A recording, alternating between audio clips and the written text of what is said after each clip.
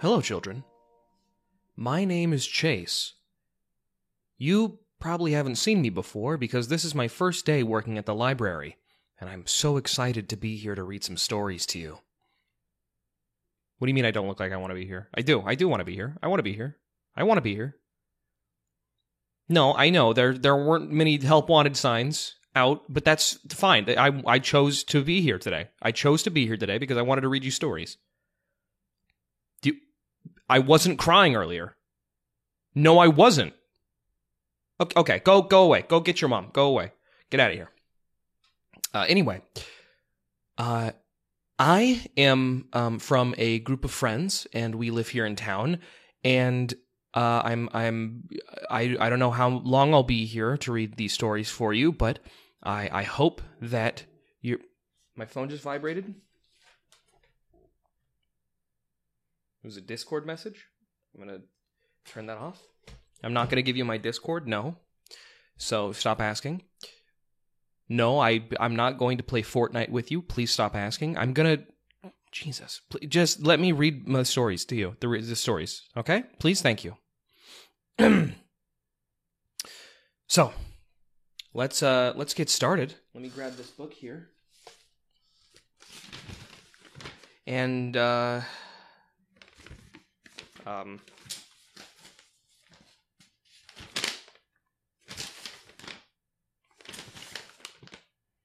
okay, I think this is Portuguese. I think this entire book is written in Portuguese. Hang on.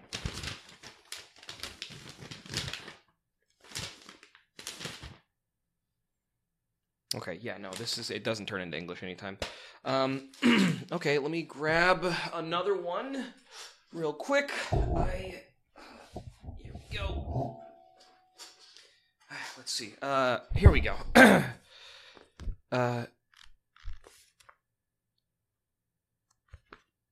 No, this one's also in Portuguese. Okay. Does anybody have a book that's not written in Portuguese? I've never actually been to Brazil. I don't know the customs or the language, and I feel like I'd probably mispronounce most of the words, so.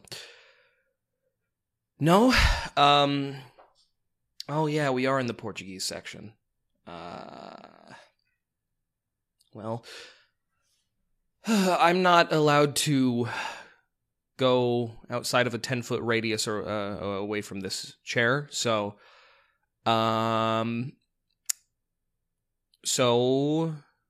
I guess I'm not gonna be reading you stories today. I'm sorry.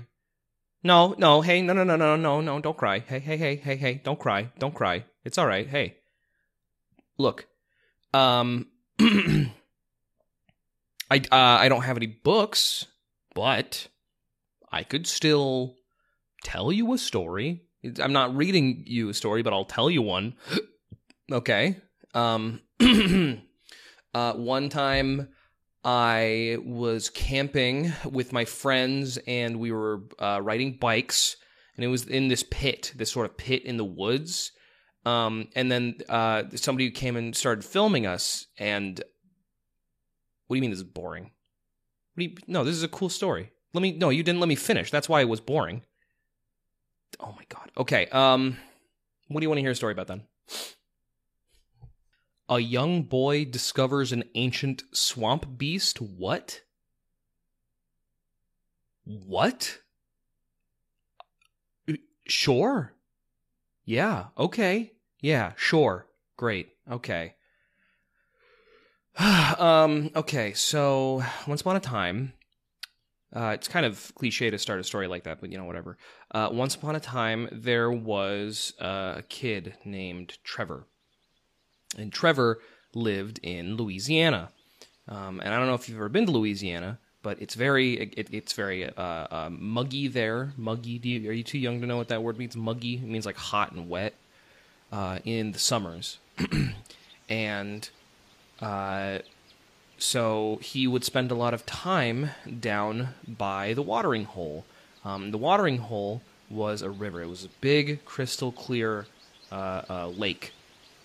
It was called Lake Chawanda, and he loved Lake Chawanda so much. He would go there every single day that it was a little too hot to bear because his house didn't have AC. This is back in the 60s when they didn't invent air conditioning yet. So he would go down to Lake Chawanda, and he would swim around, and he would go fishing, and he would bring his friends, and they would splash water on each other's faces. And since it was the 60s, they didn't have cell phones, so they could just go in with their jeans and it wouldn't even matter. So, yeah, he loved Lake Chawanda. It was so fun. And because of his love for Lake Chawanda, he would spend a lot of time exploring the surrounding forest. And he found a lot of really interesting things. He would go on trails, and he would set his own markers. He would take some shirts that were too small for him, and he would cut them into ribbons, and he would tie the ribbons to sticks, and he would plant the sticks like flags along the paths that he would take. And he was always so much fun. He would make maps, and he would name different trails. It was a lot of fun for Trevor, and he found stuff in the forest too. He found old tin cans from years and years ago. He found arrowheads. He found arrowheads in the forest. He found a gun. No, he didn't find a gun. He never found a gun. But he did find skulls sometimes, which it sounds scary, but skulls. Things die. It happens. Whatever. The skulls are cool. You cannot deny that skulls are like really cool. So keep that in mind. Anyway, but yeah, no, he really loved it, and he loved the woods, and he loved Lake Chawanda. And one summer, Trevor realized that he for all the time that he spent at Lake Chawanda, it was just sort of a big lake, and there was an inlet and outlet, and he realized he never actually went up or down the river that let into Lake Chawanda. And so one day, because he had nothing else to do, he went down. He started going southwest. I don't know. He followed the river out. It doesn't matter. You're kids. You don't know what south is. So he followed the river down to where it let out, and he walked and he walked and he walked, and he brought flags. He brought the flags and the trail markers that I told you about before, and he was marking it, and he started at about 9 a.m. and by around noon he got his backpack and he took out a sandwich, and he had a sandwich, and he realized, as he was sitting down and eating his sandwich, that the flow of the river Chawanda, started getting slower, because as it let out of Lake Chawanda, it was very, very fast. It was rapid. But the farther he went down, the slower and the slower it got. And as it got slower, he realized it started getting dirtier too. Where at Lake Chawanda, on a good day, you could almost see the bottom. And the same could be said about the surrounding river in the more clear parts, because obviously, if a river's going too fast, it's got the bubbles coming up and whatever. It's hard to see the bottom. But he could no longer see the bottom. It was getting murkier and kind of greenish.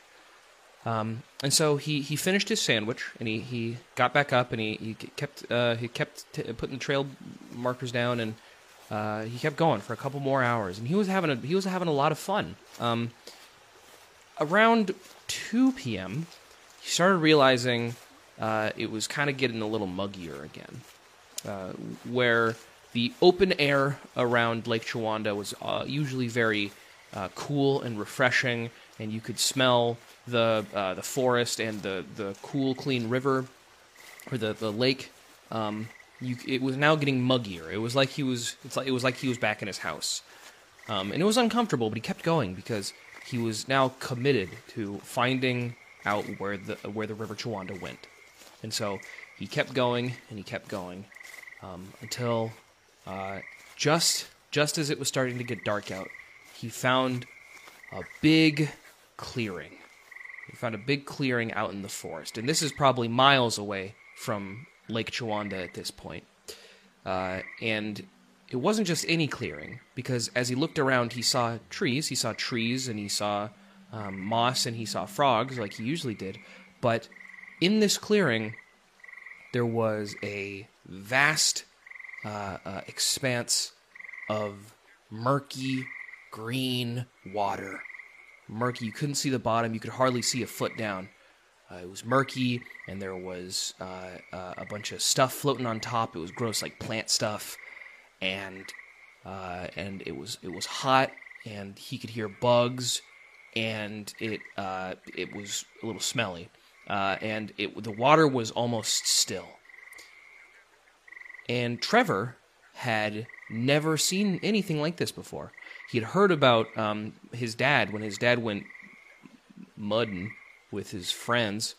He heard about getting stuck in still water, but he'd never seen it himself, because Trevor was young. I'm not going to give you a number, because I don't know.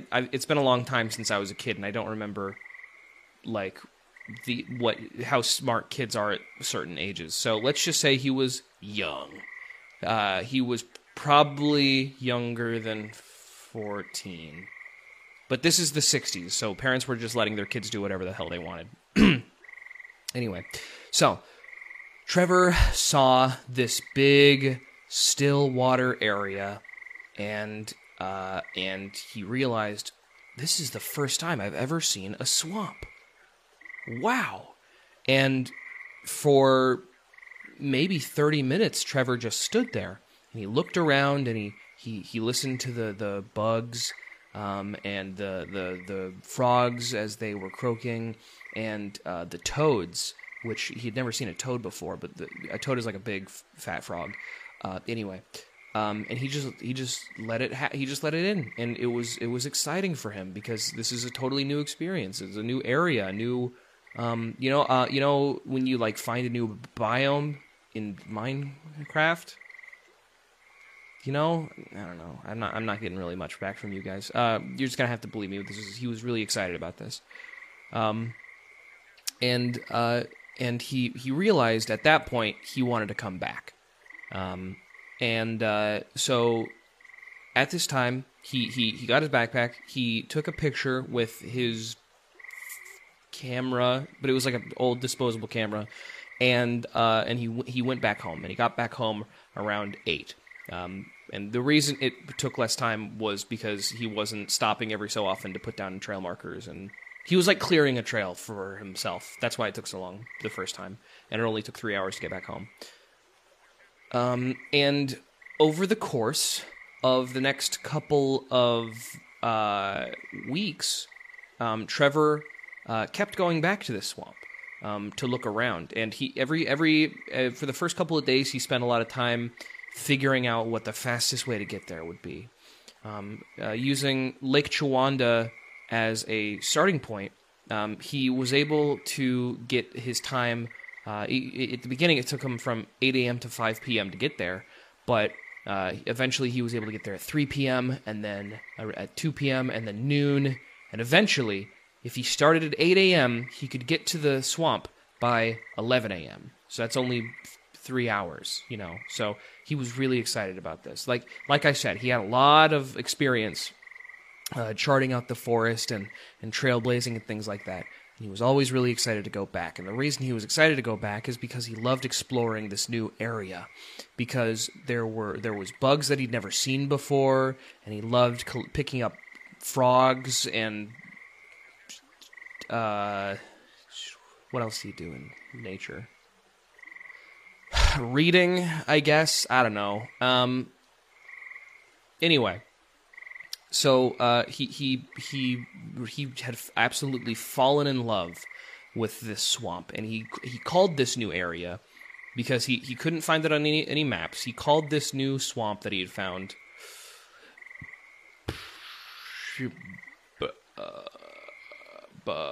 No, shut up. No, I got it. Hang on. He called it. I'm not calling it Dirty Docks. He called it Green. Greenman's Hole. Greenman's Hole? He called it Greenman's Hole. No, that doesn't sound...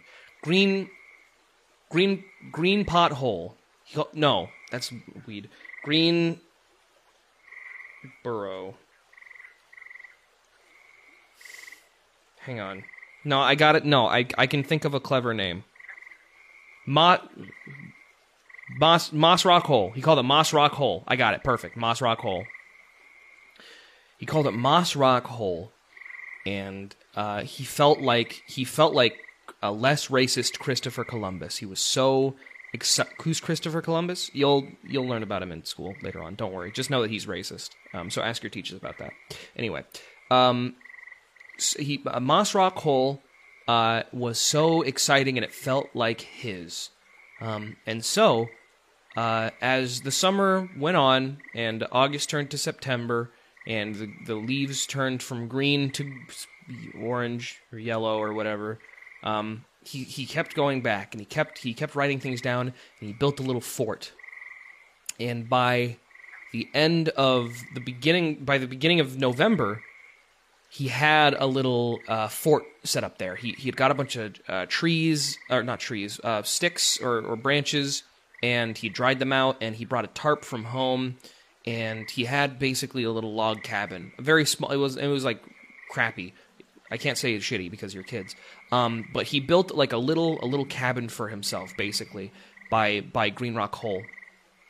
And he, with his parents' permission, I'm looking directly at you, parents' permission, he would spend nights there because he had his dad's cot from when his dad was in World War II or whatever.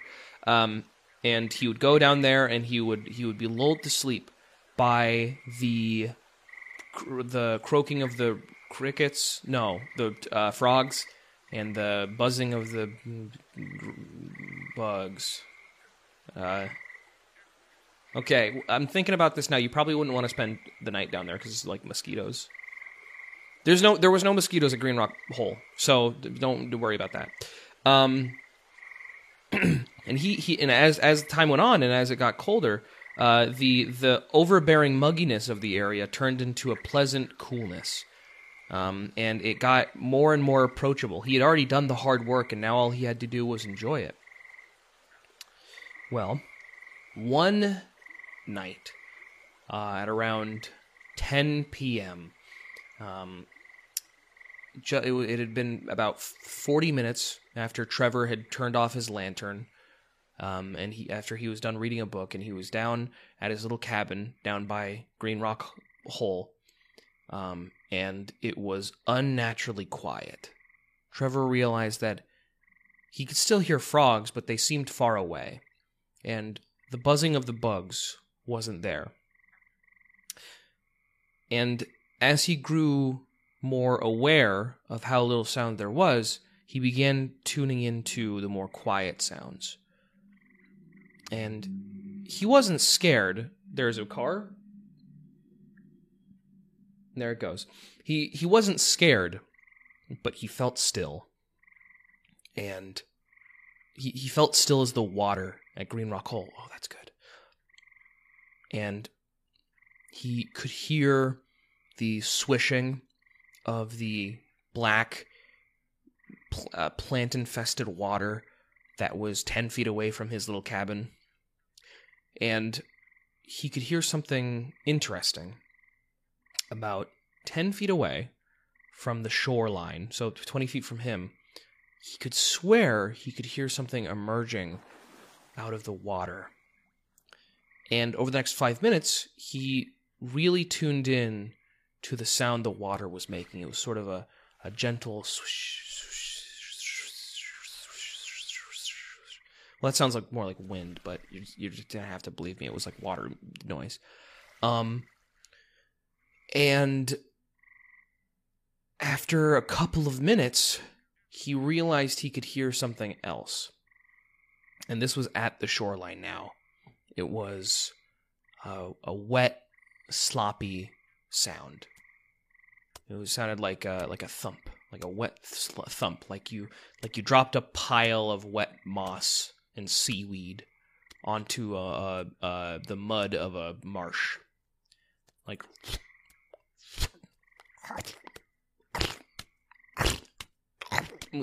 It didn't sound exactly like that, but use your imagination. You're kids. You have wild potential for imagining things I couldn't even comprehend. Whatever, just use your brain. And at this point, what did scare Trevor was the fact that it was getting closer and closer to his cabin. And eventually, he heard at the little, or I'm sorry, I didn't mean to say fuck. He saw at the little flap at his door frame, because he couldn't make a door, he was a kid.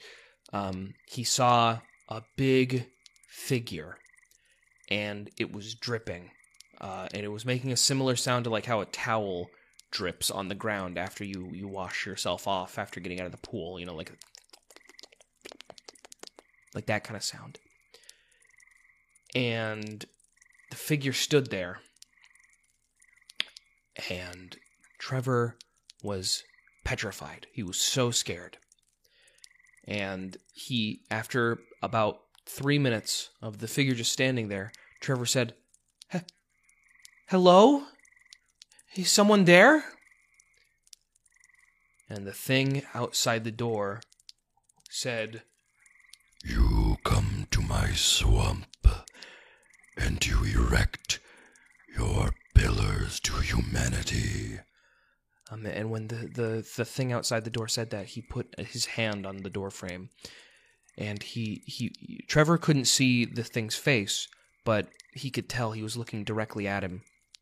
He said, "You may continue to visit, but you may not call this land your own." And Trevor,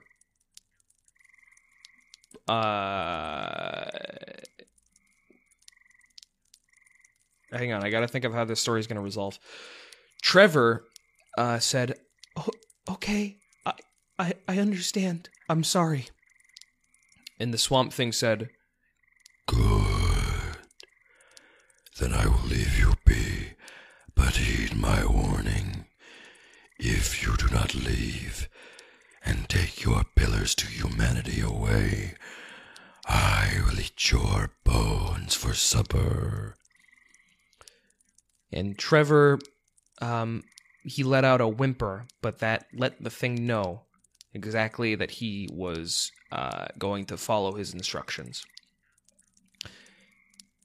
And the swamp thing said, "Farewell, Trevor."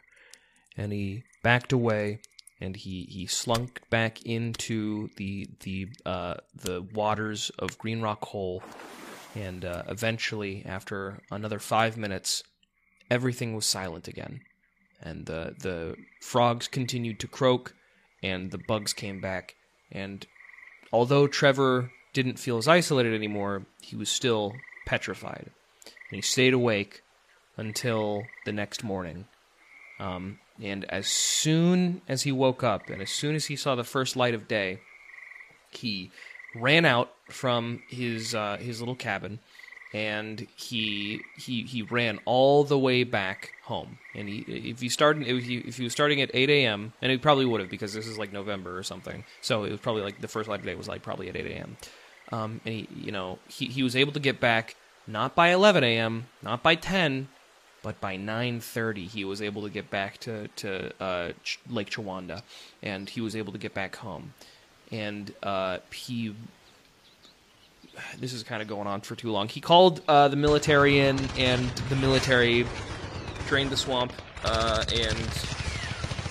Wait, shit, that's a political thing. The military went through the swamp, and they found the swamp thing, and they put him in a lab, and he died from experiments. The end. Whatever. I don't care. I was getting bored of that story. Let's find another one. Let's see. What else are you thinking? You want me to tell a story about how your dad broke out of space jail for space criminals? Okay, sure. Yeah, I can do that. Yeah, I just watched Dune, so I probably got some like sci-fi ideas in my head. Don't watch Dune, by the way. That's not for kids. All right, you can watch the new one, but don't watch the old one. Anyway, okay, so this is the story about whoever you are, his dad. It's not going to be about your dad. Shut up. It's just going to be about a space criminal, about how he broke out of jail. So, this is the story of a man named... I would say... I was going to say Peter, but that doesn't seem very sci-fi. How about Skeeter? That's a thing, right? Skeeter? That's like a name, I think. You wouldn't know. Wasn't there a Skeeter in Saved by the Bell? I'm pretty sure there was. Yeah, Skeeter. So his name was Skeeter. And Skeeter was a criminal. Skeeter broke the law. Because that's how you make money sometimes. That's not necessarily a moral sin. Legality is not equal to ethics. So get that out of your head straight away. Anyway, Skeeter was a smuggler. Well, his technical term was a smuggler. He considered himself more of a delivery man. There was more independence and pride to be taken in that kind of title. And Skeeter, what he would do is he would take contraband, which is like illegal items, which was typically minerals mined from the asteroid colonies, and he would take them down planetside. And usually, the reason he had to do this is because usually there was not just an annoying amount of customs and paperwork to be filled out when it came to off-world resources, but also there was a goods tax on all every ounce of minerals brought in from off-planet, and the way that worked is that the Imperial, what's like a space government name? The Intergalactic Federation. No, that's generic. The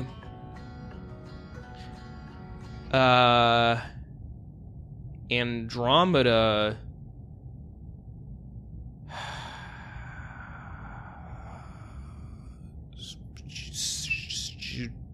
The Andromeda Judicial System. Hey, the Andromeda Judicial System would take 15% of all physical resources, and that's because after years and years of gouging the planet, all off-planet minerals were important, and the government would take some of it for personal use, to put into government programs. But everybody knew it was just to fill the fucking pockets of the billionaires, the space billionaires. Well, I guess at this point it'd be trillionaires. No, let's say there was a revolution at this point, and so, like, dollars doesn't exist, and there's, like, a universal everywhere money called... I don't want to say credits, because every sci-fi thing does credits. Let's say...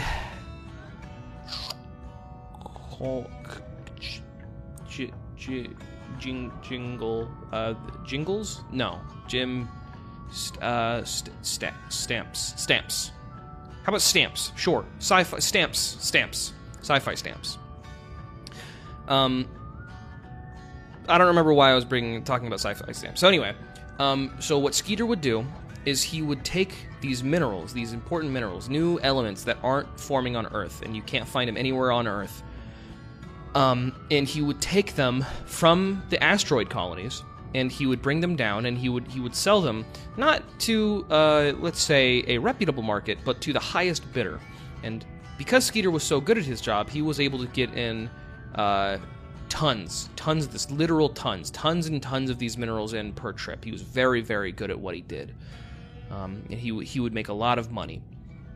And Skeeter wasn't a bad guy. He didn't take the money for himself. He obviously, he wanted to. He lived comfortably, and he took what he needed, but he didn't take any more than he needed to be comfortable. And so the rest he would put into local government. Not local government, local community funds, like for old people and stuff, space old people, future old people, because they don't live in space, they just live on Earth. Anyway, so Skeeter was a good guy.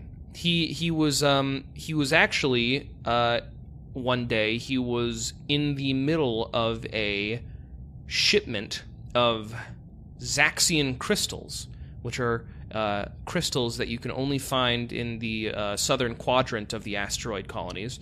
Zaxian crystals, they glow a beautiful periwinkle, and you can see right through them. They look like candy almost.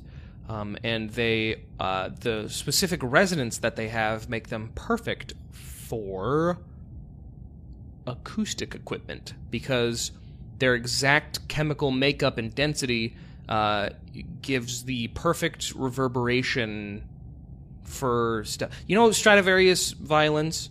How, like, the Stradivari used specific...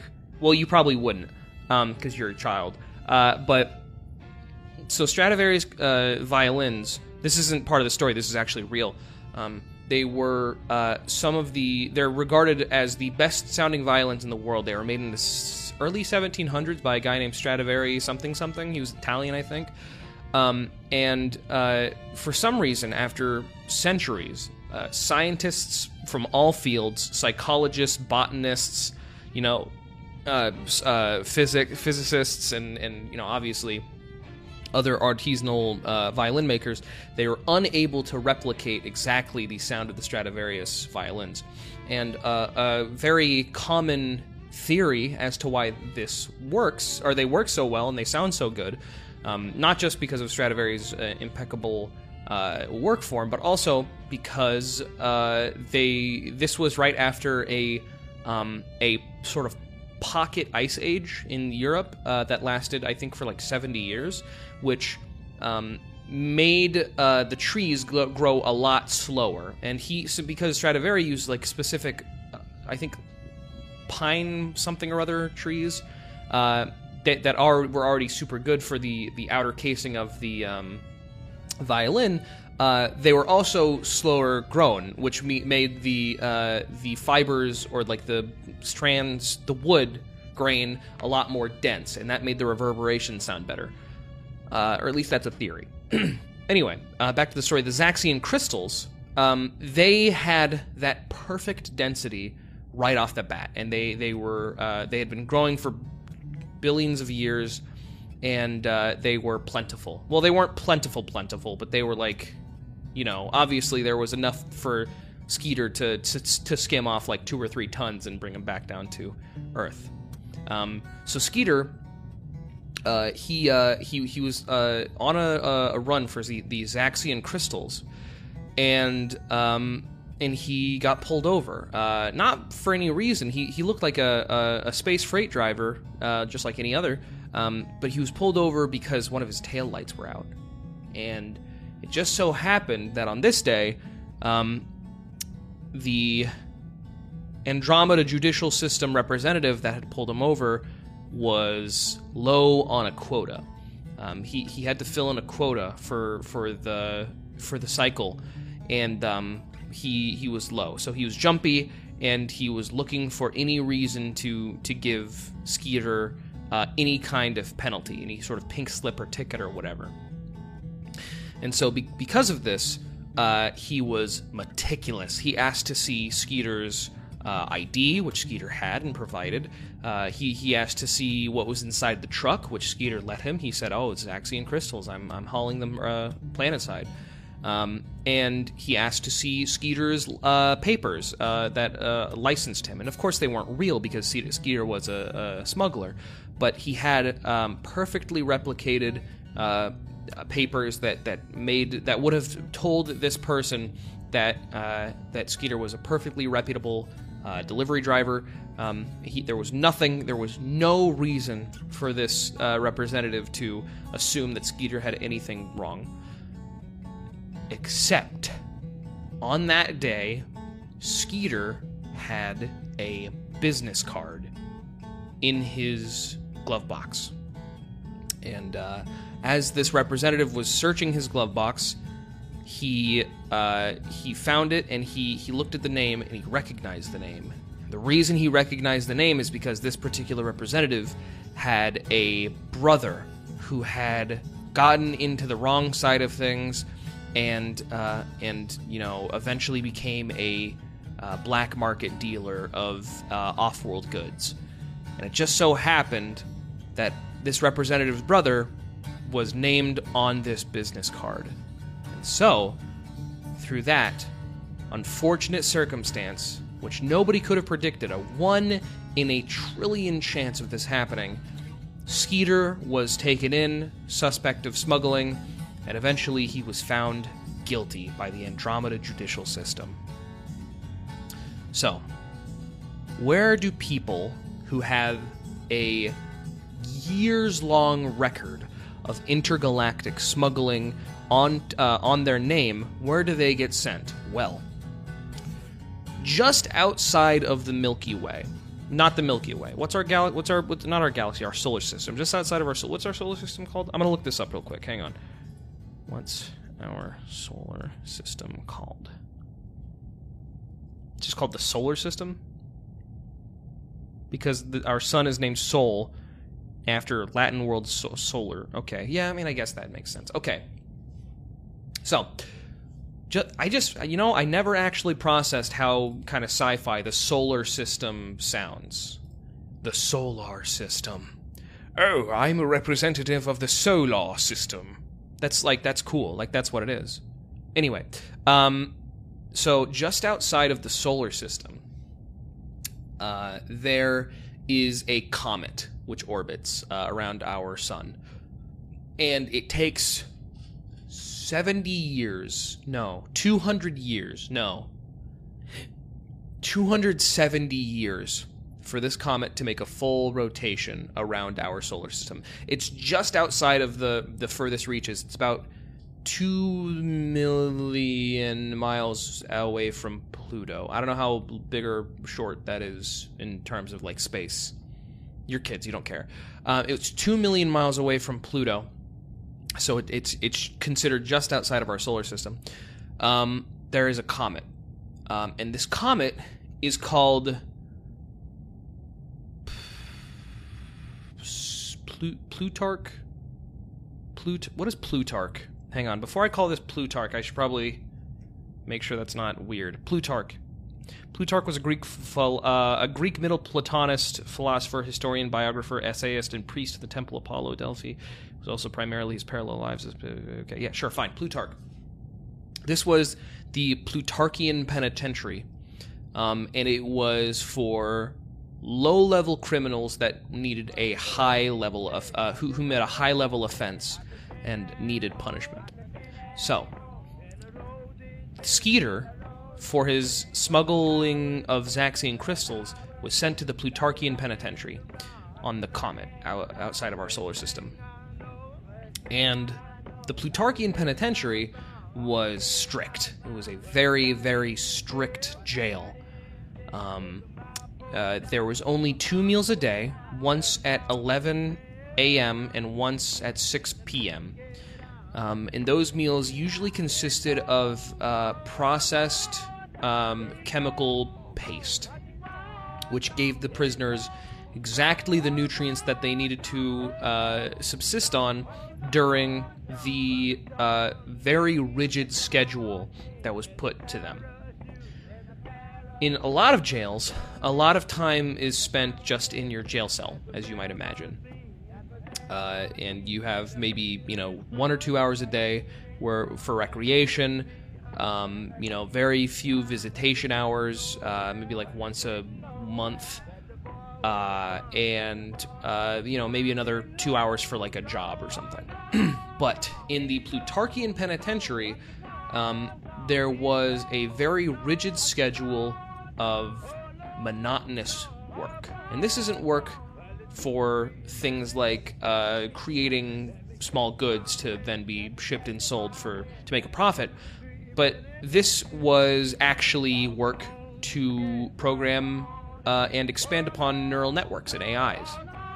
And so for 3 hours a day, Skeeter was sat in a room with three walls that were all big touch screens, and he was tasked with completing small challenges, like finding everywhere on the 3 walls where there were 2 green lines and a giraffe, or going to a certain part of the room where a certain kind of song was playing, and he had to find exactly where the song was playing, and he had to identify the song amidst a bunch of other noise that was playing all over the room.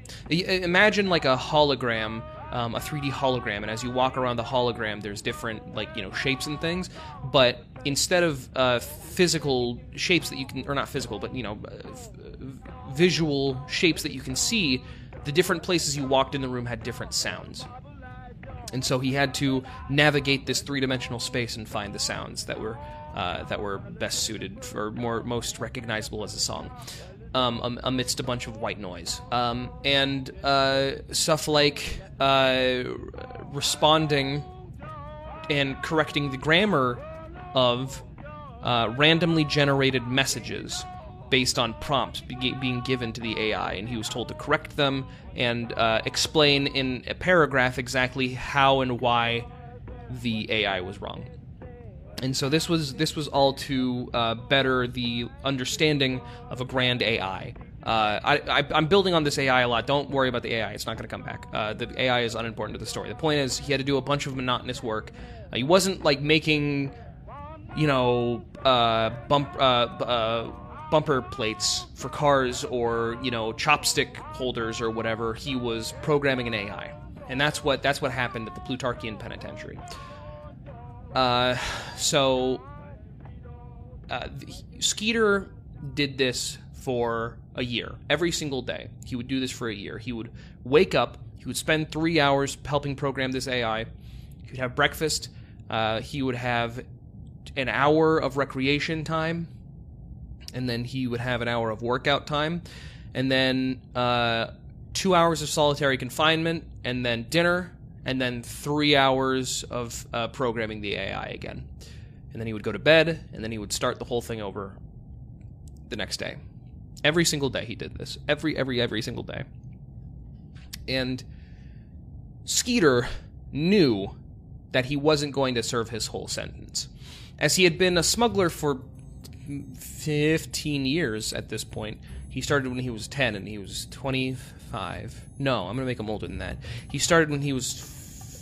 He started when he was 10, but now he was 36. He was 36 years old, and he'd been doing this for 26 years. And in those 26 years, he'd met a lot of criminals, and he'd met a lot of very smart people, because the thing about criminals is that there are a lot of smart ones, especially if they're loose, because it takes a dumb criminal to get caught. It takes a smart criminal to stay out on the streets. And he had met a lot of smart criminals. And they had taught him a lot of stuff. Stuff like how to talk to the guards and kind of get information out of them without them knowing it. Sort of a reverse psychology thing. So he was able to, by chattering with the guards without even knowing, were giving him information about how long they worked and their names and stuff like that, and where they patrolled, and even some stuff he didn't really need to know, like their interests, their favorite foods and stuff like that. He was able to gather a lot of information from the guards without them knowing, just by talking to them in a certain way. And so by the third month that he was there, he knew the schedules and the names of most of the guards in the facility.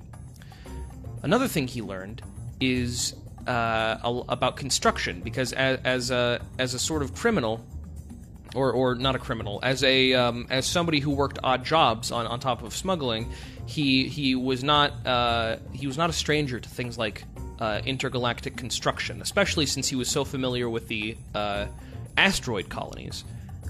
And asteroid, for those who don't know, asteroid architecture and comet architecture are very much the same, as they're moving targets without a lot of ground density. And for that reason, and especially the varying weights, there was magnets in everybody's shoes, which helped everybody kind of stay on the ground, but there was a lower artificial gravity that was manufactured by the penitentiary. Anyway, as he was familiar with the architecture and construction process of a lot of intergalactic or interplanetary and interbody, let's say interbody, because like bodies in space, it means like different planets and stuff, interbody structures. He knew exactly where, within a couple of weeks of studying the sort of plans for the penitentiary, he was able to get an idea of where load-bearing walls were and where there would be hallways that he couldn't necessarily see or go down, but he could figure out where they were based on the layout of the places he could access. And most importantly, he was able to identify where a hollow wall was. It just so happened there was one in the mess hall B, the second mess hall B's bathroom. But right behind mess hall B's bathroom, there was a hollow wall. It was space unused, a little bit too slim for it to be used as storage or anything, so it's just a wall. And it led out to an outer wall. And at the Plutarchian Penitentiary, everybody had spacesuits. Of course, you didn't have to wear them inside, but if you were going outside, if you're transferring between domes, then you would need to wear a special spacesuit. If you're traveling between mess hall B and like the courtyard. Mess hall B is in one of the domes, and the courtyard's in another dome, so you'd have to wear a special spacesuit if you were walking between the domes. And the spacesuits allowed to the prisoners were specifically short-term spacesuits. They weren't spacesuits for persistent life-sustaining stuff. So basically, he wasn't gonna, even if he could, if you knew exactly when the guards weren't going to be around Mess Hall B, to where he could get through the wall and even get out that way, even if he had smuggled that sort of the prisoner spacesuit, there's no way he would be able to survive very long out in space with it. And so he decided to take an opportunity to. He convinced. Okay, no, I got it. I figured it out. Through his relationship with some of the guards, as he'd been talking to them a lot, he was able to kind of instill within people, or within the staff there, that he was a ship mechanic, or he had been a ship mechanic, and before he turned smuggler. Because the guards knew him, even though he was a prisoner, he was a friendly prisoner, and so they trusted him like a sort of fair weather friend, I suppose. And so he was able to sort of kind of put that into the zeitgeist of the staff without them even realizing he was convincing them of something for his long-term plan. And so, with all of these things in mind, he put his plan into motion. And the unfortunate thing about putting plans into motion sometimes is that sometimes it just means there's going to be a lot of waiting for the opportune time to make your first move. And so, for another year, after his first year, so this is 2 years, he waited and waited and waited. And the thing about life on a comet, Skeeter noticed, is that unlike on Earth or any other planetoids, there aren't really seasons. It's always just a single temperature and typically a single level of brightness from the surrounding star systems. And it was very difficult to tell the passing of time. But, very luckily for Skeeter, there was a shower of asteroids, an asteroid shower, that came down one day in his second year. And as luck would have it, it damaged some of the Plutarchian penitentiary. What would you call it? Like a vessel. Plutarchian penitentiary vessels, because they had been left outside of one of the domes. And so Skeeter realized this was his time to strike. And as he overheard some of the guards talking about it, he realized now was his time. And so,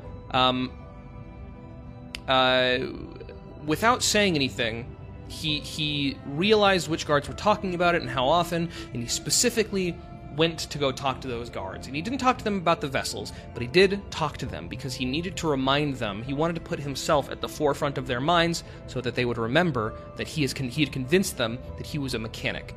And he wanted to get their attention, and so he started focusing on those guards specifically to talk to. And, as he planned, eventually, Rory is his name. Rory, one of the guards, said, Hey, Skeeter, so if you remember that asteroid shower that happened a couple of days ago, it actually ended up breaking one of our vessels, and you know how it is, and you know, needing to report to the higher-ups. There's a whole rigmarole of paperwork that we gotta take care of, and we wanted to submit it for, you know, proper repairs and everything like that, but it's kind of a pain, and we all kind of want to go back home early this month. So we were wondering, in reward for maybe an extra hour of free time for the next year or so every single day, would you be willing to come out and help us on one of these vessels, maybe fix it up, repair the shields in the hull and stuff like that, and we'll reward you handsomely? And Skeeter said, Well, of course, Rory, I'd be right happy to. I wouldn't mind at all. In fact, I appreciate the fact that you trust me enough to do that for you. And so Skeeter was taken out one day during one of his recreational periods, and he started working on this vessel. And of course, he wasn't able to fix it all in one day, but he was able to start putting in the next step of his plan into action. And what that was working on the wiring, which had thankfully been damaged, to only react to him on a certain day. And of course, it would work normally every other day, so that nobody would suspect anything. But one day, several weeks from now, it would only answer to him if he put in a certain code. And another thing is that every day he would sneak out in his toolbox. He would sneak out one small piece of one of the emergency spacesuits. Every single day, he would sneak it out and he would take it back to his cell and he would hide it. And eventually, after a week of doing this, everything was set into place. And now, all that it took was for him to execute it at the right time. And so, as he planned, one day later, several weeks from that point, he waited until he was scheduled for Mess Hall B, and he went to Mess Hall B, and he took a spoon and 3 knives, and he went into the bathroom, and he furiously chipped away at the wall as quickly as he could. And the reason he was able to be so gung-ho and loud about it is because he remembered that there were no guards around in that area at that time. And so he sawed at the wall as quickly as he could with these 3 knives. He was real quick about it, and eventually he was able to get a nice hole in the wall. And it wasn't a big hole, it was maybe the size of you put your fist through. But from that, he was able to get a lot more leverage. He was able to dig out a lot faster, and within 45 minutes, he had a small hole big enough for him to crawl through. And Skeeter was a lithe man. He was a little skinny. He wasn't skinny, but he wasn't, he was slim, we'll say. And especially because he had been only eating half portions of the chemical paste that they'd been serving him. So he was able to scooch through this wall behind one of the toilets in Mess Hall B. And just like he planned, he was now in a small, dark room in the walls of one of the prison in this dome. And he went to the side, and he knocked on the door, or the wall. He knocked on the wall that he knew was outside, and it was. He knocked and he heard hollowness on the other side, and that's how he knew that beyond that wall was outside. And he did the same thing. 45 minutes later, he had a wall that he had a hole that he could go through. And this was the point of no return. He knew for a fact if he crawled out there, the sensors would go off and he would have a limited amount of time to make it all work. And so, he composed himself, and he went through.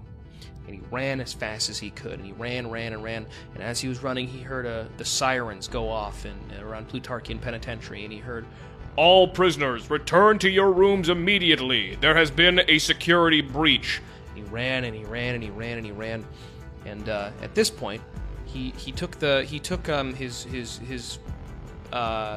spacesuit that he had. Don't ask me how he got it, but he had it. He took the spacesuit that he'd stashed, and he put it on, and he went into one of the guards posts between the domes, and the guard wasn't there. He was on his he was taking a potty break, and he smashed one of the buttons, and the door opened, and he dashed between the domes. And of course, outside the domes, the gravity was a lot weaker, so it was more like imagine bounding across the bottom of a pool. He was kind of leaping with one leg at a time, quickly.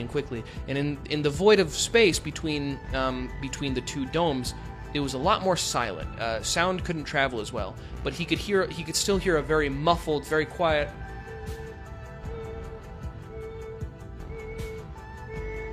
of the sirens going off. It was a lot harder because it's hard for sound to travel in space, but sound can travel in space. It's just harder.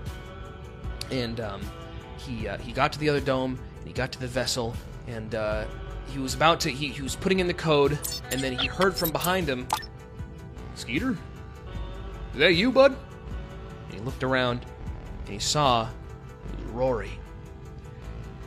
Rory looked confused and upset with Skeeter. And as the spaceship was humming to life, Skeeter looked at Rory and he said, "Well, I'm sure this don't look too good for me now, does it, Rory?" And Rory said, "No, I don't think it does, Skeeter. I think it's actually quite unfortunate, the situation that you've created for yourself." And Skeeter remembered at that moment that Rory was not his friend. He was a cop, and he didn't trust cops. And so he took the gun from under the dashboard, he shot Rory, and he kicked him out of the fucking vessel. Rory, do not feel bad for Rory. Rory was a piece of shit, and he probably beat his dog or something. I don't know. Don't feel bad for Rory. Point is, he shoved Rory out of the airlock, and he turned the spaceship on, and he crashed through the dome, and all the other cops in that fucking dome suffocated and died, and Skeeter got away, and they never caught him again, and he went to Puerto Rico and retired.